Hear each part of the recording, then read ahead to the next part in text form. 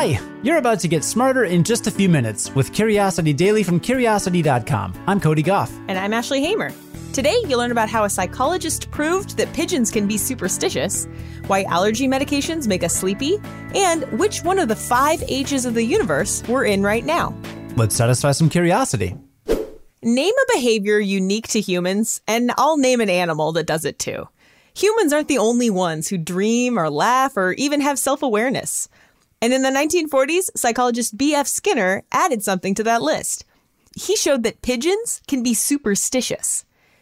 Even if you don't consider yourself superstitious, you probably are on some level. Do you ever knock on wood or avoid walking under ladders? That's all superstitious behavior.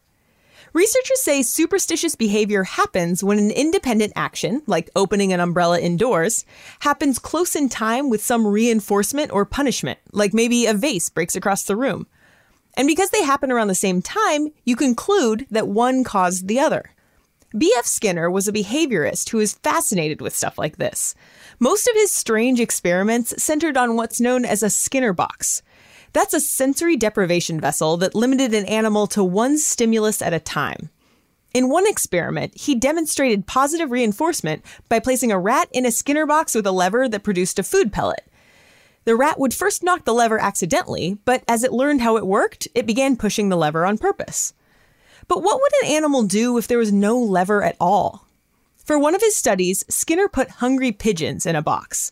But instead of giving them a lever to push, he just timed their food hopper to release food pellets at regular intervals. Of course, the pigeons didn't know that. And in trying to predict when the food would arrive, their behavior turned pretty strange. One pigeon started turning counterclockwise between feedings. Others would bob their heads in the corner or make pecking motions toward the floor. Skinner concluded that the birds were demonstrating superstition. Just like opening an umbrella indoors and watching a vase crash to the floor, the birds were associating their independent actions with a reinforcement, and it seems like they believed repeating the action would lead to more reinforcement. If pigeons will act superstitious, what does that say about human behavior? Maybe that the sense that we can control our destiny through quirks of behavior is nothing magical. It's just a mistaken association in our brains. Do you have any superstitions? I never wear the race shirt on race day, but I think that's more like don't wear the band t-shirt to the concert than it is about luck. But there's a little bit of luck in there too. Like you're not allowed to wear the shirt until you've run the race. I actually have a few shirts of races that I didn't run. And every time I wear them, I'm like, oh, this is bad. I'm doing something bad right now. It's springtime for those of us here in the Northern Hemisphere. And that means warm weather, eventually, maybe, here in Chicago. Blooming flowers, that is happening. And pollen everywhere. For a lot of people, including me, that means one thing: seasonal allergies. Do you have seasonal allergies, Ashley? I am happy to say that I don't, and I cherish every moment. Well, if you're like me, when you're dealing with puffy eyes and a runny nose, you might think about taking an antihistamine like Benadryl. But those drugs often come with a strange and often unwanted side effect: sleepiness. And that begs the question, why do allergy meds make you so tired? Well, the answer lies in the way the body uses histamines. That word might sound bad. I mean, if I'm taking antihistamines, then histamines must be pretty harmful, right? But histamines are really there to help. They're a compound released by your immune system to get the allergy response started. Some histamines are always circulating in your body, but when there's an invader, certain white blood cells react by producing even more. Those histamines bind to a bunch of different types of cells, which makes them start secreting fluid and dilating blood vessels so oxygen, immune cells, and other things can react to the threat. Histamines basically act as an alarm for your immune system. The problem is that your immune system isn't perfect. Sometimes something totally harmless sets off its alarm, like pollen or pet dander.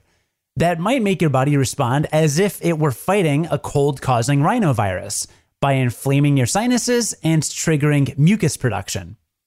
Histamines work by binding to specialized histamine receptors on certain cells.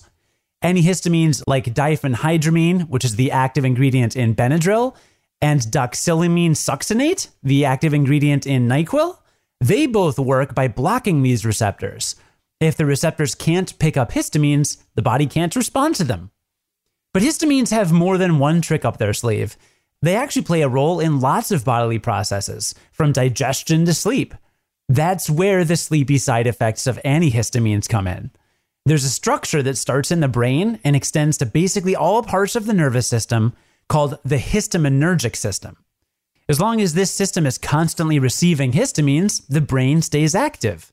When histamine levels drop, this system triggers sleep. The problem is, antihistamines don't stay in their lane. They're able to cross the blood-brain barrier and block receptors there too.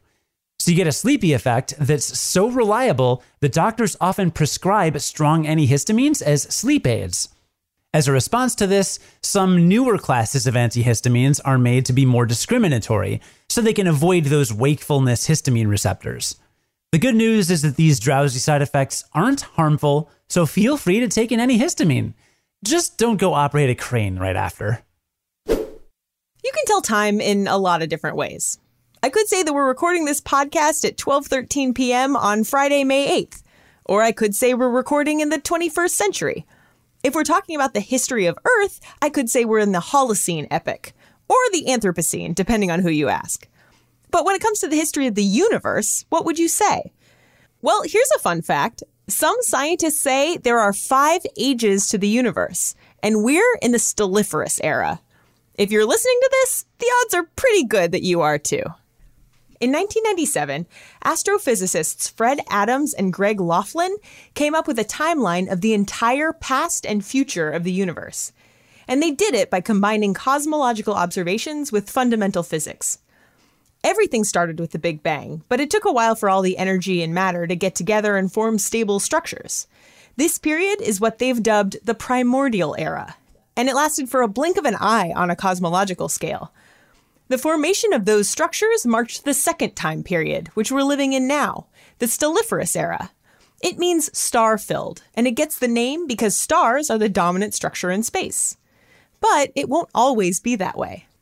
When the universe turns 1 quintillion years old, the last bright, hydrogen-burning stars will have burned out. At that point, the universe will enter the degenerate era.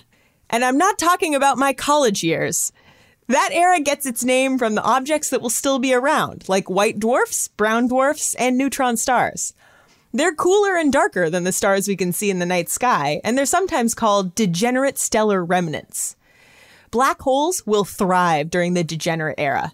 About 1 duodecillion years after the Big Bang, that's 10 to the 39th power, they'll be the only thing left. When that happens, the universe will enter the long, dark black hole era. It will last for a truly unimaginable amount of time because black holes evaporate at an astonishingly slow rate. The demise of the last black hole will usher in the final era, the dark era. According to Adams, in that distant future, the universe will be nothing but a smattering of radiation and subatomic particles. It will last for as long as physicists have so far dared to peer into the future. So if you're feeling down about the state of things right now, maybe look up at the stars and get some perspective. We're living in the Stelliferous era. It's literally the best time in the universe to be alive.